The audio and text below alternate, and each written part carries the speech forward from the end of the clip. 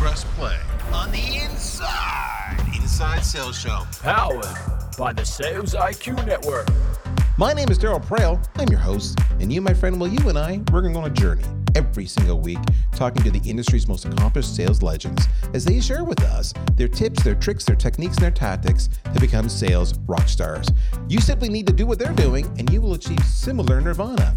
If you like to laugh, you like to be entertained, if you like to go off on tangents and tell stories, you're going to love what you're going to hear next. Sit back, relax. It's going to get real.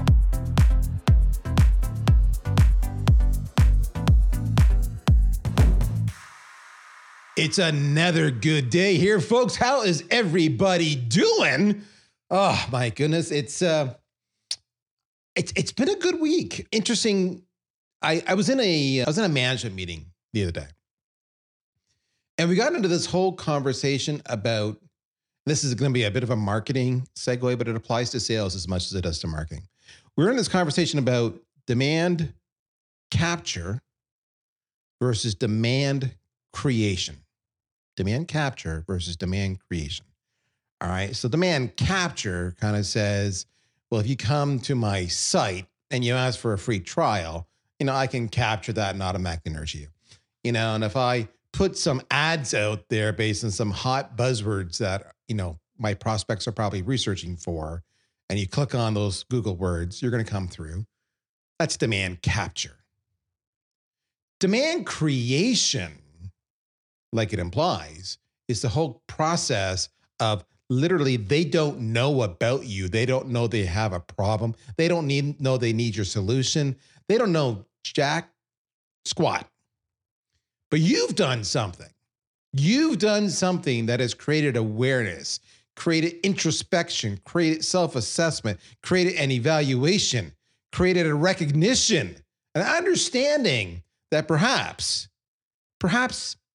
I do have a problem, and perhaps these guys can solve it because I'm hearing about them all the time.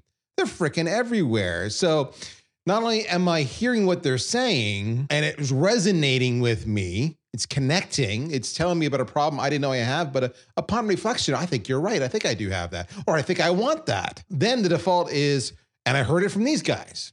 So I'll give them a kick of the can first. Demand creation. Anything from a sales point of view, this is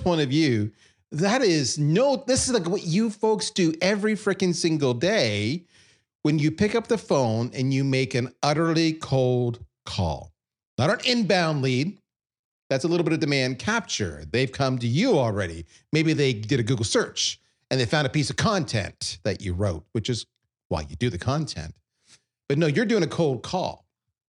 And you, in that 30 seconds, if you get that much time, you have to compel them, convince them, persuade them that they might want what you're offering. Demand creation. And the reason this was coming up in my management meeting was because it was a recognition that there are two different processes. So demand capture can happen faster. Right? It's kind of a rinse and repeat, set it and forget it. Tweak it, optimize it periodically, throw it some love. That's about it. Demand creation, that's a long game. You got to work and build and make content and you got to speak and you got to be seen with the cool kids and you got to be credible. And when they do the research on you, you got to come up smelling aces, roses, every single wonderful scent and the adjective I can give you, that's what you have to be. You have to pass the smell test. That's demand creation. And I look back at my moment in time when I started to live demand creation, and I'm reminded that every single one of you are at somewhere along that same journey. For me, and I've shared this before, I had to do demand creation because often I'm creating a new market, or often nobody knows who the hell I am. So even though they may be aware of the pain that I solve, they're not aware of me. And I don't even get invited to the table unless they're aware of me. And that's why, candidly, you see such investment and such discussion around the topic of personal branding. Personal branding is about creating demand for you. and maybe your products or your services. But you, first and foremost, that's why personal branding exists. On its own, it's nothing. You're about creating demand. And I've gone through that journey, and it's been one hell of a journey. Now, for me, though, I have been a little bit challenged over the years. And the reason is, as you all know, and I got a sales background and I've got a marketing background, and I've done both gigs. And I kind of like, for a period of time, I'll do sales, and a period of time, I'll do marketing. And you kind of get bored and you flip and you flop. So how do I describe myself? Am I a salesperson? Am I a marketer? I don't know. You tell me. But what's changed over time is that I think we can all agree as sales and marketing get more aligned, that what we do share in common, no matter what your craft is, your discipline, is that we're all about revenue. Are you in sales, but you're not using a sales engagement tool? Then you're probably losing out on revenue because you are not engaging with prospects at the right time, with the right cadence, and with enough persistency. You need VanillaSoft. Go to vanillasoft.com. So I thought to myself, this is a great conversation because there's got a ton of sales reps out there right now who not only need to understand and live every single day the whole process of, demand creation, but they live the journey of their own personal brand, and they live that conflict of, well, I like sales, but I kind of don't like sales. But kind of what marketing is doing is kind of interesting too. I do like revenue, and I like working with the customers, and I like solving problems. I'm just not sure where I'm at. That quota over my head, that quota is hard. I don't know if I like that quota. It stresses me out a little bit. I don't know where you might be. So I thought to myself, who's the right person who has lived this, breathed this, knows this, is as much a marketer as they are a salesperson, understands all about creating a dynamic personal brand, and is living proof that you can go from SDR to CRO with the proper trajectory and commitment. Well, my friends, that is the one, the only, the amazing Nikki Ivey. Nikki, welcome to the show. Wow. Thank you. What an introduction. I think that I would like you to send me clips of that I can use as my alarm when I wake up in the morning. It's just to motivate me to, I am that person he's talking about. Yeah, I mean... Way too long. It's probably taken too long show for me to visit you on this show. Yeah. For context, many of you may not know, a few years ago, I hosted a podcast called B2B Growth. I was working for a company called Sweetfish Media, who, by the way, were way ahead of their time. Way ahead of the time. In terms of podcasts to drive demand creation, right? And podcasts as a B2B tech content tool. But I had them on the show. And you know how you're meeting a star, right?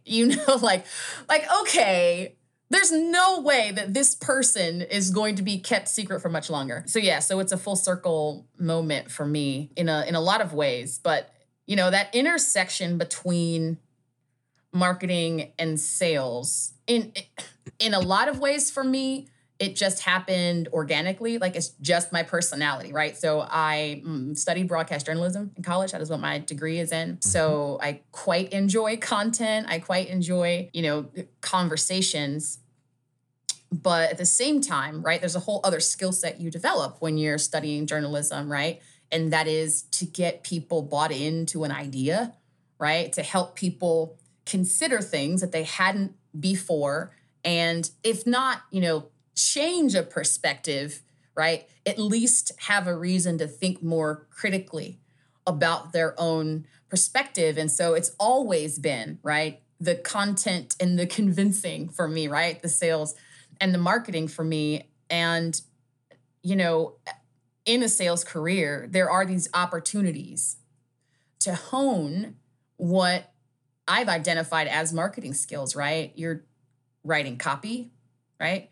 If you're doing it right, you are learning a little bit of something about, one-to-many messaging versus one-to-one. You're learning a little bit about what people respond to and how to grab them. The main, I think, overlap for me as far as like the application of these two things is that when I'm selling anything at all, especially if I'm using email, my goal is to foster a conversation within the company, right, that I'm reaching out to. So I want to get them talking, maybe not about my product, maybe not yet, but certainly about that idea.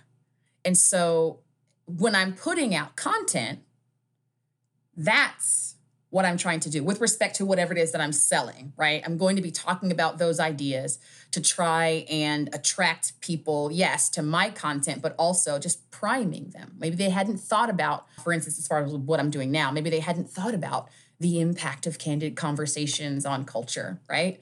But now they are. And then they're getting that message, right, in a cohesive way across marketing and sales, and then driving those conversations, both, like I said, within the organization, but also within, because we're seeing so many communities now, within the communities that they're a part of as well. So, I think of myself as, I used to say a sales expatriate when I was on marketing teams, but I'm a revenue leader, right? Some folks go to market strategist. I don't think you need that many words to describe, but that's what it is. I see no need to parse them out unless people are asking specifically, but the industry is going that way, right? All people are increasingly using content to sell things. They're selling content. So this is just, becoming who we are, right? Table stakes for the profession. Sales, that is. So one of the things that Nikki and I are going to talk about today is we're going to talk about her journey over the last, say, 3 odd years, give or take, how she's used content, how she's built her personal brand to achieve her career goals. And I think, I'll ask her, but I think you'll find that, career goals are always changing, and we're always, when we achieve a certain level, then we aspire to the next level. So do you ever truly achieve your career goals? Well, time will tell.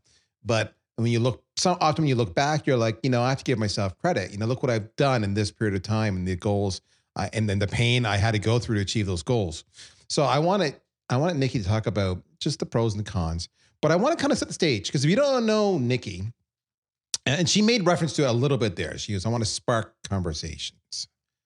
Nikki, one of the reasons I love Nikki is I call this a kindred spirit. My Twitter handle is opinionated.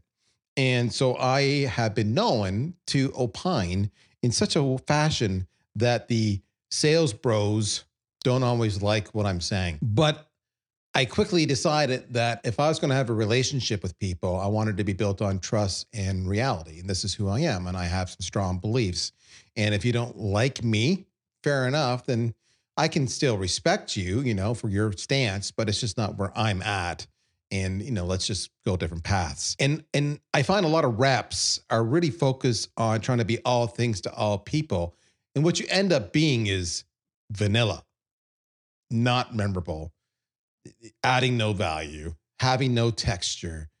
That's what you end up being by not knowing who you are, what you stand for, and what you're about, and not having the courage to have an opinion. And it doesn't have to be an opinion on politics. It doesn't have to be an opinion on anything else, but it's like, there's a right way and a wrong way. There's good and there's bad. All right. And if you're doing bad and I'm all about good, I should be able to respectfully call you out, compare and contrast, spark the conversation.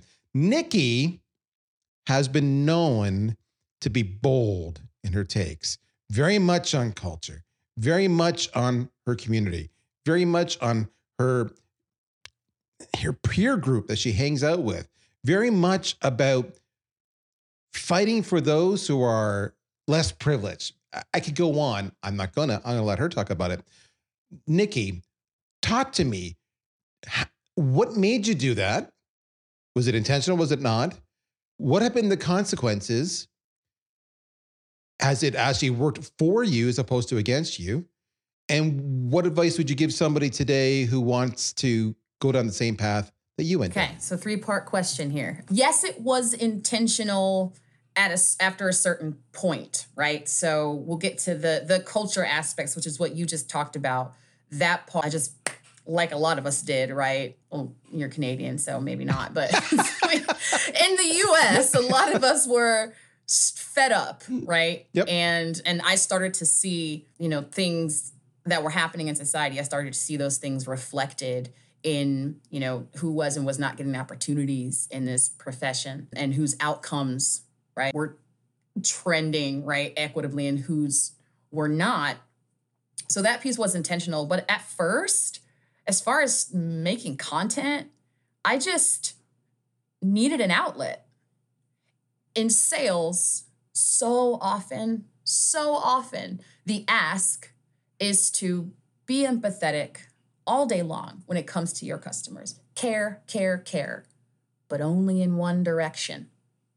Because if you start to acknowledge your own need for that kind of empathy, if you start to say out loud, you know what?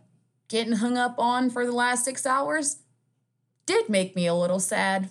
You know, like it was a time where you're not allowed to say that. If you say that, you're weak, right? And I, at this time, was still very much living in that mindset, right? I wasn't treating people according to it, but I was aware that I was subject to it, especially as one of the few women at the job I was at and really in the profession. And then even further as one of the few Black women. So I didn't, at that point, it didn't click to just build a community or build a brand. Some colleagues of mine had all got let go from this job at the same time. And I had been, just before we had gotten let go, I had been doing this little series that nobody on LinkedIn was watching. It was called Cute Commute. So I would record myself having a conversation in the parking lot of the job that I was at, probably 5 minutes late for the morning meeting. It's fine. But anyway, and so that was working in terms of the outlet piece, but I understood people don't know who I am, so this probably isn't engaging. Anyway, so at that same job, me and a bunch of other folks got laid off, not because we were late for meetings. And I was sad. And I knew I wasn't the only one. And I knew it wasn't even just folks at this company. So I went on LinkedIn and I made this video. I'm sitting in my car after having just returned from this office, picking up, the rest of my things, which is an incredibly painful experience. Mm-hmm. And that song, Hold On by Wilson Phillips, came on the radio. And I just took my phone out and started recording, and I had the volume down for the first little bit, and I was just talking about this experience that we all had and how, yes, we can be sad for a minute, but we just gotta keep going. And so then I turned the song up, and it's just me singing along to the song, right? Clearly trying to not be sad, and also in that, clearly trying to give other folks space to experience all of the emotions that happen when you lose a job, especially when you lose a sales job.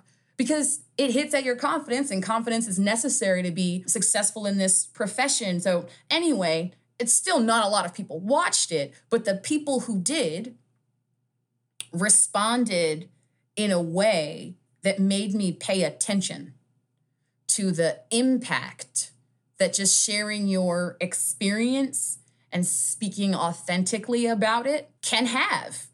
And at that point, again, I was really I hadn't tuned into how it might impact my career, but I was at this point paying attention to how it could impact community. So I just kept making little posts here and there, inspirational stuff, because I found that that's what people responded to. And then one day there was this post about, we've seen lots of these posts, but this was the first one that I had encountered. This was a few years ago. This is a post about, is sales a science versus, and Daryl, you just spoke about, right, the imperative to take a stance on something, right? Mm-hmm. And, in a post-predictable revenue world, a lot of the sales leaders were asserting that it's just science. They weren't even giving this piece where it's a little bit of art, right? They were asserting that it's just this science. And I'm thinking, do we want it to be? Does that sound because to me, it sounds like we are engineering sameness, right? To me, it sounds like we're going to teach everybody how to do this thing in this cookie cutter way. We'll even write the emails for them, and they all have to send out the same ones. You know what I'm saying? No tea, no shade if that's how you run things at your org. But I have an opinion on that. I think the art is what differentiates. The art is what sets you apart. The art is what I've built a brand on. And the thought of new people coming into the profession essentially being kind of talked out of recognizing, loving, and developing that part of themselves, I couldn't stand for it. So it was Richard Harris that posted it. He doesn't remember this interaction. I have screenshots. Anyway, so I took this moment And in the comments section of his post, I just said pretty much everything that I said to you just now, right? Like, you can't have one without the other. And in fact, it's been the story of my life that until I learned the science, the art took a sister pretty far. You know what I'm saying? Like, the art of conversation, which I know there's a science, there's psychological science and what people respond to and all of that. I'm talking about instinct. I'm talking about sitting across from someone and as a superpower, no other way I can describe it, feeling and then having the guts to acknowledge what you're picking up from what they're putting out. Maybe it's body language, maybe it's facial expression, or maybe, it's the super sixth sense empathy that I have, right? Where I can tell when someone's lying to me, not all the time, but in a sales interaction, pretty good. Anyway, so these are all the art things that, yes, can be engineered and put science behind them. But for me, like I said, I just didn't want us to lose as a profession. And what I saw when I interacted on that post was other folks, most, white dudes, far my senior in their sales careers, responding to what I said. A lot of them agreed with me. A lot of them didn't, but they respected, my ability to have this conversation. And that's when I tapped into, okay, like I can talk about sales and sales culture at the same time. Like those two things don't have to be mutually exclusive, as the science and the art don't have to be mutually exclusive. So then I just started having fun, right? I'm all over the place. I'm hosting B2B growth. Hosting B2B growth actually is how I got my first job on a marketing team. I interviewed Latney Conant, who was the CMO at Sixth Sense. Sixth Sense. Yep. Yeah. And she said at the end of the call, like, if you need anything, or, you need some help, I think you got something, kid, reach out to me. And I didn't know how to capitalize on that opportunity. So what I did though was I wanted people to hear this conversation, this particular podcast, because I don't know if you've ever met Latney, then she's very colorful communicator, just vivacious. Yep. And I was like, I need to get this out to the world. That's right. Yep. And so I used, whatever app, right, where you can clip out pieces of a podcast, just this little short little audio clip of her, Latney being Latney. And I posted it. And then people started tagging her in it, in this post in the comments. And they were talking about Sixth Sense. And they were talking about Latney. They're driving all of this, right, traffic, all of this attention. And she gets it. So like 1:00 in the morning, Latney emails me and she's like, hey, have you ever thought about being a social marketer? You know what I'm saying? And I was like, no, but let's. Anyway, so again, all of these things are starting to come together, right? The willingness to put myself out there, right, heavily weighed in on me getting my role at Sweetfish Media, which put me in front of people like you. I interviewed over 100 sales and marketing leaders, right? Folks like you, Max Alterler, like people who are now like way too busy to have a conversation with me. But I was building those things. So then by the time I was in a position where everything else was not working, right? I mean, chips were down. We're in lockdown. All the salespeople got fired from pretty much every job. And then some of the marketers too, right? And then I just started to pay attention to, when we recover from this, we're going to have a lot of new people coming into this profession. And those people are going to start their careers as SDRs. And SDRs, if you were looking at content then, and it's actually starting to kind of rear its ugly head again, but most of the content was like, these people keep cold calling me and I hate it. They're so bad at sending these emails. They're so bad at this or that. Or folks were giving them tips, right? Which I wasn't sure were the most effective. So I posted about that. Josh Roth comments on that post, hey, Nikki, I have an idea, DM me. I DM him. The idea is SDR Defenders. And so then that's when, we get together, the Avengers assembled, right? Myself, Josh, Kyle Coleman, Nisha Parikh, and Tom Bocard, right? And then, so here we're taking this to the next level, right? And it's where I'm putting together my love for sales and the imperative that I've always felt to impact culture. And so I saw those things as hand in hand, and it ended up being pretty successful. And a couple of years ago, Pavilion, formerly Revenue Collective, acquired SDR Defenders. It's one of the first community acquisitions that I'm aware of. So looking at all of that, I couldn't just set it down at that point. I had to figure out a way to capitalize on it. And for me, that's just meant, continuing to carry that torch with respect to workplace culture, particularly sales culture, and continue to be as vulnerable and authentic as I can in this stuff. So I made lots of notes when you were talking. She said a lot, didn't she, folks? It's like, were you like me taking notes and like, stop, pause, back that up? What did she say again?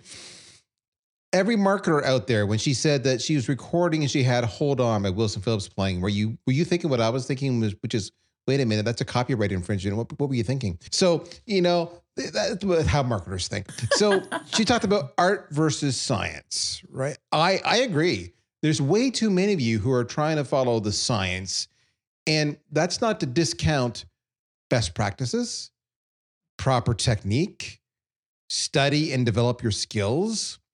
But if your emails look and sound like everybody else's emails, because scientifically this is proven to be 1% higher converting than the benchmark, that will only last for so long, and that will fall to the wayside, and you will never separate yourself from the pack.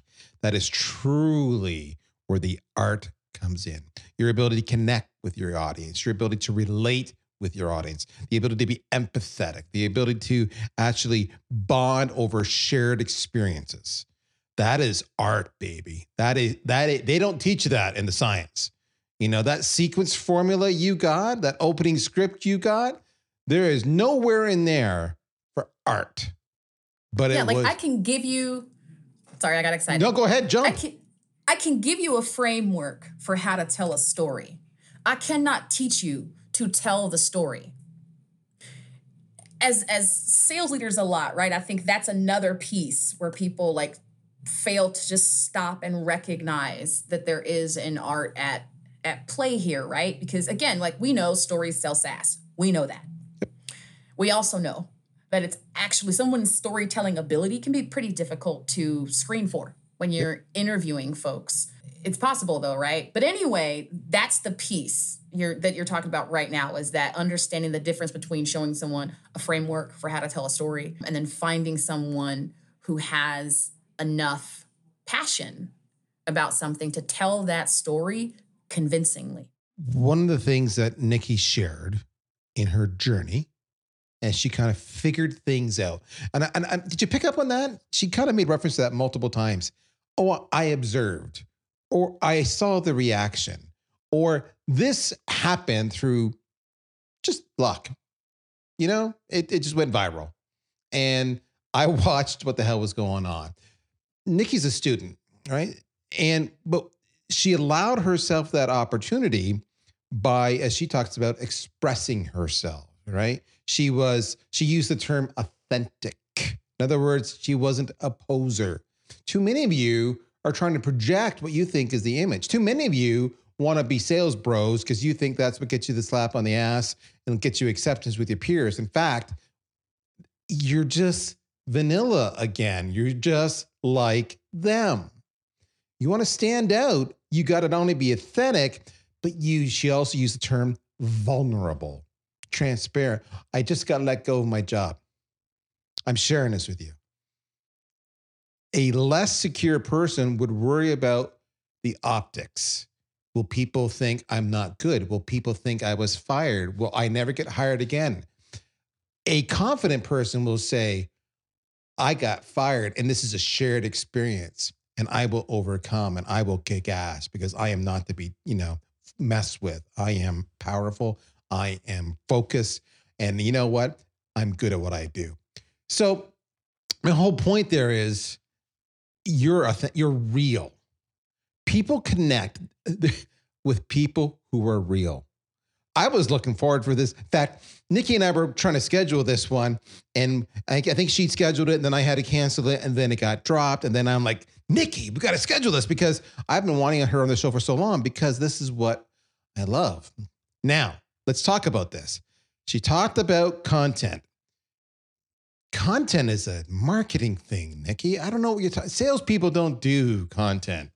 I don't do content. I'll share it. I don't do content.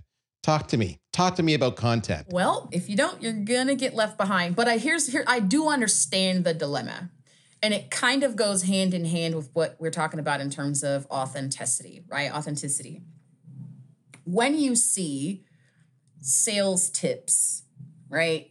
Email frameworks, cold call scripts and things like that. When you see those getting lots and lots of engagement, and you heard Nikki Ivy one time on a podcast say you got to build a brand, then you try and put those two things together and you start, as you're calling out, to make the same kind of content that you see performing well.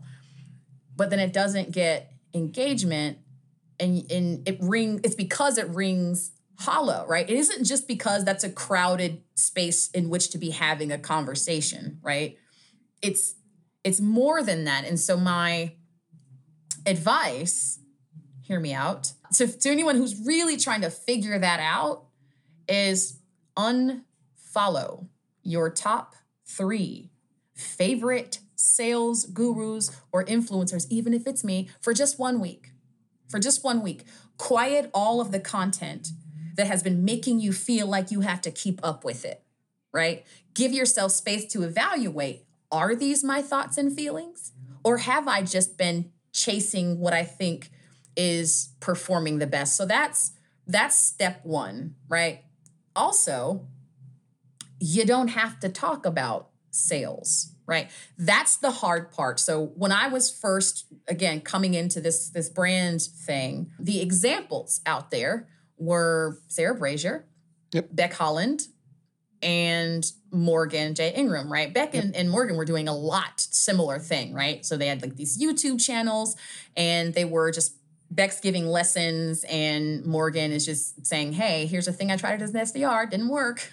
But anyway, so there was that kind of content and it was exploding, but they were doing a parallel path, right? That is to say, if I'm a salesperson and I sell a sales tool, it's going to be a lot easier for me to build a brand, right? Because there's it's the same audience. I don't have to find 2 different audiences for this content. I don't have to try and reconcile what I'm selling with what I'm doing, right? Am I an expert at, the sales profession, right? Or am I an expert at this piece of the industry that I work in? That was the hardest part. Because I didn't see the parallel path, right? Meaning I didn't know if people who followed me for sales, insights were going to want to listen to me talk about workplace culture, diversity, equity, inclusion, and vice versa. So, and then what happened, unfortunately, is that in the wake of the death of George Floyd, everybody started to care more about culture. And as I mentioned at the top, I've always been concerned with, how are we socializing people into this profession? We can teach them the skills and the emails, subject lines, and all of that. But how are we socializing people into this profession? So again, so that led to SDR Defenders. And this was just, I felt an imperative to take it further. And so I zeroed in on sales culture. And so that was like an epiphany for me. And what I would encourage people to do is get really intentional about finding that overlap. Now, don't force it. It may not exist for the space that you work in. But for me, talking about sales culture lends itself, right, to, engaging with the folks that I actually sell to, right? I sell to DE&I and HR leaders. So, that's, I think, the balance that you have to strike, like I said, is making sure that, you're tuning out stuff that is just influencing you, but maybe inspiring you, right? Helping you find whatever it is in yourself. And then again, you do have to be intentional about who is the audience here, right? With what community do I want, right? To become an influencer or an expert, right? And let yourself off the hook, right? It's okay if it's not sales. It's okay if it's not the thing that you sell even, right? Just make that decision. Who do I want to help? Who do I want to build community with? And, start talking about it. So what that looked like at first was I had this thing, it was called Sunshine 6000. It's corny, but I was wanting to build a different kind of community, again, around culture, around how we behave. And so at that time, I only had 6,000 LinkedIn followers. And I thought, what if I bring a little sunshine to each of those folks? And I did the math, right? I was like, okay, if I do 100 sunshine videos in a week, I'll be able to reach my entire network in X amount of time. So it was a big undertaking. But what I found was I only got like a couple weeks into that, and I had those same sales influencers, right, in my inbox. They were responding to this message. It was me on video saying, you know what, there was one in particular, I sent it to like Colin Cadmus or something. Yep. And the headline was like, "You're doing it right, Colin," right? In this little message. And then the video was like, "Hey, I saw this thing that you talked about or whatever, and I completely agree. You're doing it right, blah, blah, blah." He then screenshots it, post it on his page as an example of, right, this is how you do sales. The irony, right? I wasn't even trying to sell the man anything. I was just seeking to build community. And what he said was, right, I went to look at her profile. I saw 6 Cents. I was at 6 Cents at the time. I saw 6 Cents, and then they pushed me to 6 Cents' website, which made me look at 6 Cents' content, right? So again, reinforcing the overlap between the two. But anyway, so it started with that community piece. I then felt an imperative to be talking about what was happening in the world in a meaningful way. And what I knew was sales as a culture actually is at a higher risk, right? In my opinion, is at a higher risk of, people experiencing those sort of social ills than many other professions. The number one reason is because we've convinced ourselves that sales is a true meritocracy. And if sales is a true meritocracy, then it doesn't matter what color you are. It doesn't matter what your gender is. It doesn't matter if you're gay. So I said I had an opinion, but I just love the voice. Carry on. We were bumping up against that, right? I know you know what I'm talking about. We were bumping up against that. Yep. I couldn't talk about diversity, equity, and inclusion in sales culture without someone coming to me and saying, as long as you're hitting quota, it doesn't matter. And I'm like, I am standing here in front of you, a Black woman who is telling you that what all of that comes with, right? It doesn't necessarily put me at a disadvantage, right? I got sales skills or I don't. But it can impact outcomes in that, person A, who is not a member of any of the groups that is historically excluded economically or otherwise, their baseline is here. I don't know if you guys can see me doing a gesture, right? But it's just like my hand in a straight line. Their baseline is at one point, right? But then you have person B, right? A person who is Black, right? Which comes with a lot of barriers to even get at the same table. Yep. And then a person who is a woman who is well documented, right? That there is a lack of equity, pay equity, and all these other things, right? I have to emotionally and mentally fight through so many layers of stuff just to get at an equal emotional, mental preparedness footing with the other folks. And then George Floyd happens. And nobody at my job is talking about it, right? In theory, right? This person B. And nobody else is talking about it. And so now I'm even shouldering this other thing. And then I do hear people talking about it, and the things they're saying are hurtful. Yep. The expectation that person B, right, is going to always have the same outcomes as person A without anybody supporting that person, acknowledging even what's going on. It is just an unrealistic expectation. All day long, it's an unrealistic expectation. And so there was this overlap, this imperative, because again, sales culture was experiencing these things. I also was on the board of an organization called Uncrushed, right? It's another aspect. We're concerned with the mental health of salespeople. There's this other aspect, right? Where as a profession, we're like just ignoring the humanity of people. So so maybe this is the advice, right? Maybe find in something that you're interested in, right? If you do want to still remain in this sort of sales space, because y'all are my homies, I never want to leave. But if you do want to remain in this sales space, but that doesn't fit like your ICP, right? Your target market, the folks who you also want to create demand from, just find some aspect of sales that might resonate. Culture, sales or otherwise, resonates with my ICP. So, and that's if you feel the need to be doing both of those things at the same time, right? Which is not necessarily the way that you have to go. But anyway, that is just how all of these things exist inside me anyway. So to a large extent, it's just, again, just me like talking about the things that exist inside of me in a way that is less afraid than the girl singing Wilson Phillips in her car.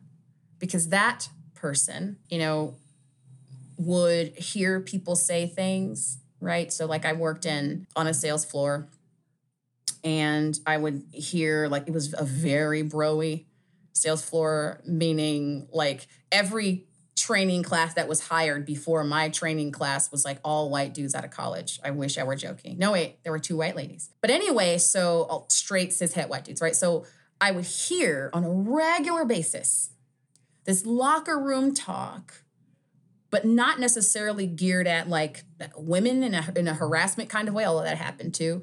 But what bothered me the most was the way they threw around language that is outright offensive, outright aggressive when it comes to the LGBTQ plus community. And that's when I started to ask myself questions. If I'm sitting here cringing, but don't feel like it's safe for me to speak up about this, how would I feel if I was a member of that community? And then I started to look around and I was like, maybe that's why there's no members of that community on this sales floor. And these people don't have to even consider that. What a privilege that is. How can I help? I just I cannot, right? Not act.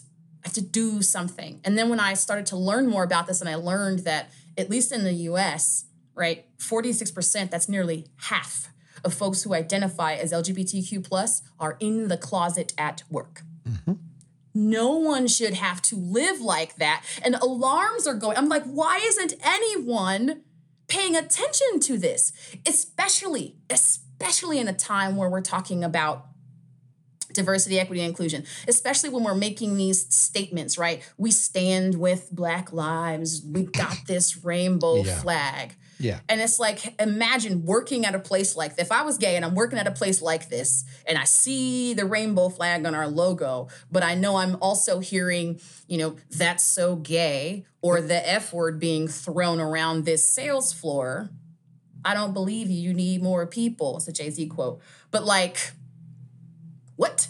So those folks are either going to continue to just fight, suffer through this, profession until they, sort of make their way, as I have, as many others have, or they'll justifiably find their way out of this profession, right? I found that we were, or at least at risk of, running, smart, thoughtful people out of this profession because we were refusing to look at this culture piece. And I don't care if I'm the only one, right? I feel like I got, an army with me. I feel like other folks have taken up this mantle. But at this point, it's all I can do, right? I'm either working as a salesperson selling something that is advancing these cultural ideas, or I'm just a person who is advancing those cultural ideas. It's never going to be anything else, right? I can't look back. So join me if you want. That's the beauty. So let's put a bow on this. I opened up by telling you that Nikki is bold. She's courageous. I have much respect for Nikki Ivy. She has taken stances. She has stood for people. She has followed her heart. But through the whole process, what does she do? She was authentic. She was vulnerable. She built a platform through trial and error. She learned constantly. She assessed. She adapted. She had an incredible willingness to put herself out there. Do you? That's the hard question. Building on what Nikki just said, you may not know this, folks. Not too long ago, I issued an article that I shared on LinkedIn. And it ties in on a related note to what Nikki was just saying, where in this article, I talk about how I am that older white dude that Nikki talks about, who not necessarily that I went seeking it, but I will be the first to acknowledge it, that I have privilege that many others in this world do not have. And what I wrote in the article wasn't that I am this white old dude who's got privilege. What I wrote is I'm this white old dude who's got privilege, who's got a daughter, a trans daughter. And let me tell you about the journey we went through to come to that authentic self of being a trans woman and the implications it has on her for her life, for her career. She's in Texas, and the risk it puts her at every single day from a safety point of view, and the impact it has on her being hired or not being hired. Now, what I don't want to do is I don't want to leverage my daughter to grow my brand. What I do want to do is I want to use my brand to advocate for my daughter. And what I do want to do is I want to tell you that that was a piece of content that I created and put out there. And what I want you to know was, not that this was my objective, but the feedback that I got on that was overwhelming. When you are authentic, when you are vulnerable, when you speak from passions you have, but you tie it back as well to your goal. If you're in sales, it's about sales. You will have success. Stop following everybody else. Look at Nikki Ivy. She's the rock star here. Nikki, what's the best place for people to reach you? If you would like to try your hand at the dumpster fire that is my LinkedIn inbox, I welcome you. I'm there. I live there. So at some point, I'll see it. But the quicker turnaround time is probably other platforms, right? On Twitter and Instagram, the handle is the same for both. It's at Know Nikki Ivy, not know as in rejection, but as in get to know Nikki Ivy. So KNOWNIKKI IVEY on Twitter and Instagram. I am just trying to make as many friends as I can on those platforms right now. And if you thought you heard something here, you ain't heard nothing yet. I'm even more candid and pointed in my challenges of this culture on those platforms, but also, fun little whimsical pictures of me and Pigtails on the weekend. So anyway, come for the pigtails, stay for the social justice, or the other way around. Whatever you want. Whatever you want. Like I said, come for the pigtails, stay for the social justice. That may be the best line of the show. Come for the pigtails, stay for the social justice. Friends, I got nothing more to say. We went overtime, but it was worth it. I love Nikki, don't you? Anyway, that's another week in the can. Is that the word? I'm sucking on my expressions today, but you know what I'm saying. We're wrapping it up. We'll do it again next week. I'm Daryl. That's Nikki. And this, my friends, is the Inside Sales Show. You take care. We'll talk to you soon. Bye-bye.